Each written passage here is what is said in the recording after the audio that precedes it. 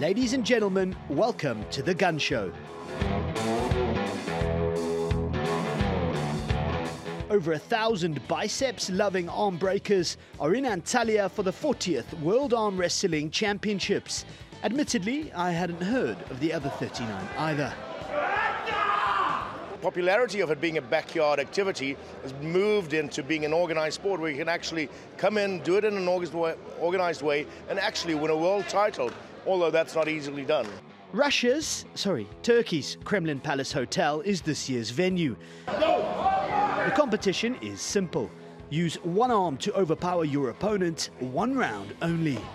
The losers get one final chance by dropping into a requalification pool, and the winners progress into the next round.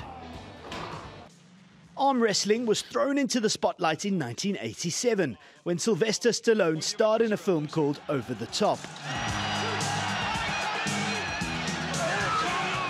where a truck driver enters the World Arm Wrestling Championships to save his son.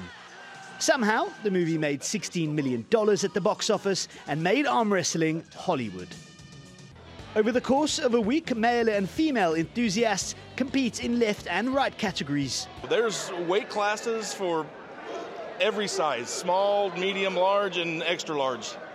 And they have them for women, for disabled. We're watching disabled right now. It's a sport that anybody can do that has arms. So it's amazing. It's a great sport. And of course, with so much aggression in one room, the brave referees in black and white are the unsung heroes. Oh, they'll try and manipulate the referee, but that's why, like experience is a big thing. So they can't catch you out? No. It's a scary place to be at times when everyone around you could crush you in a matter of seconds.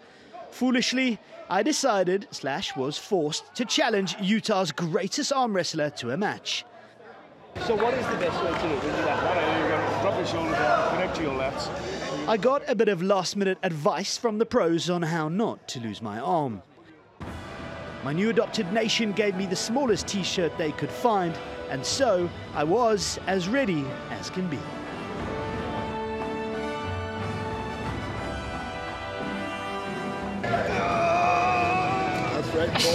Inevitably, it was a one-sided affair. Cody the Bear was toying with me.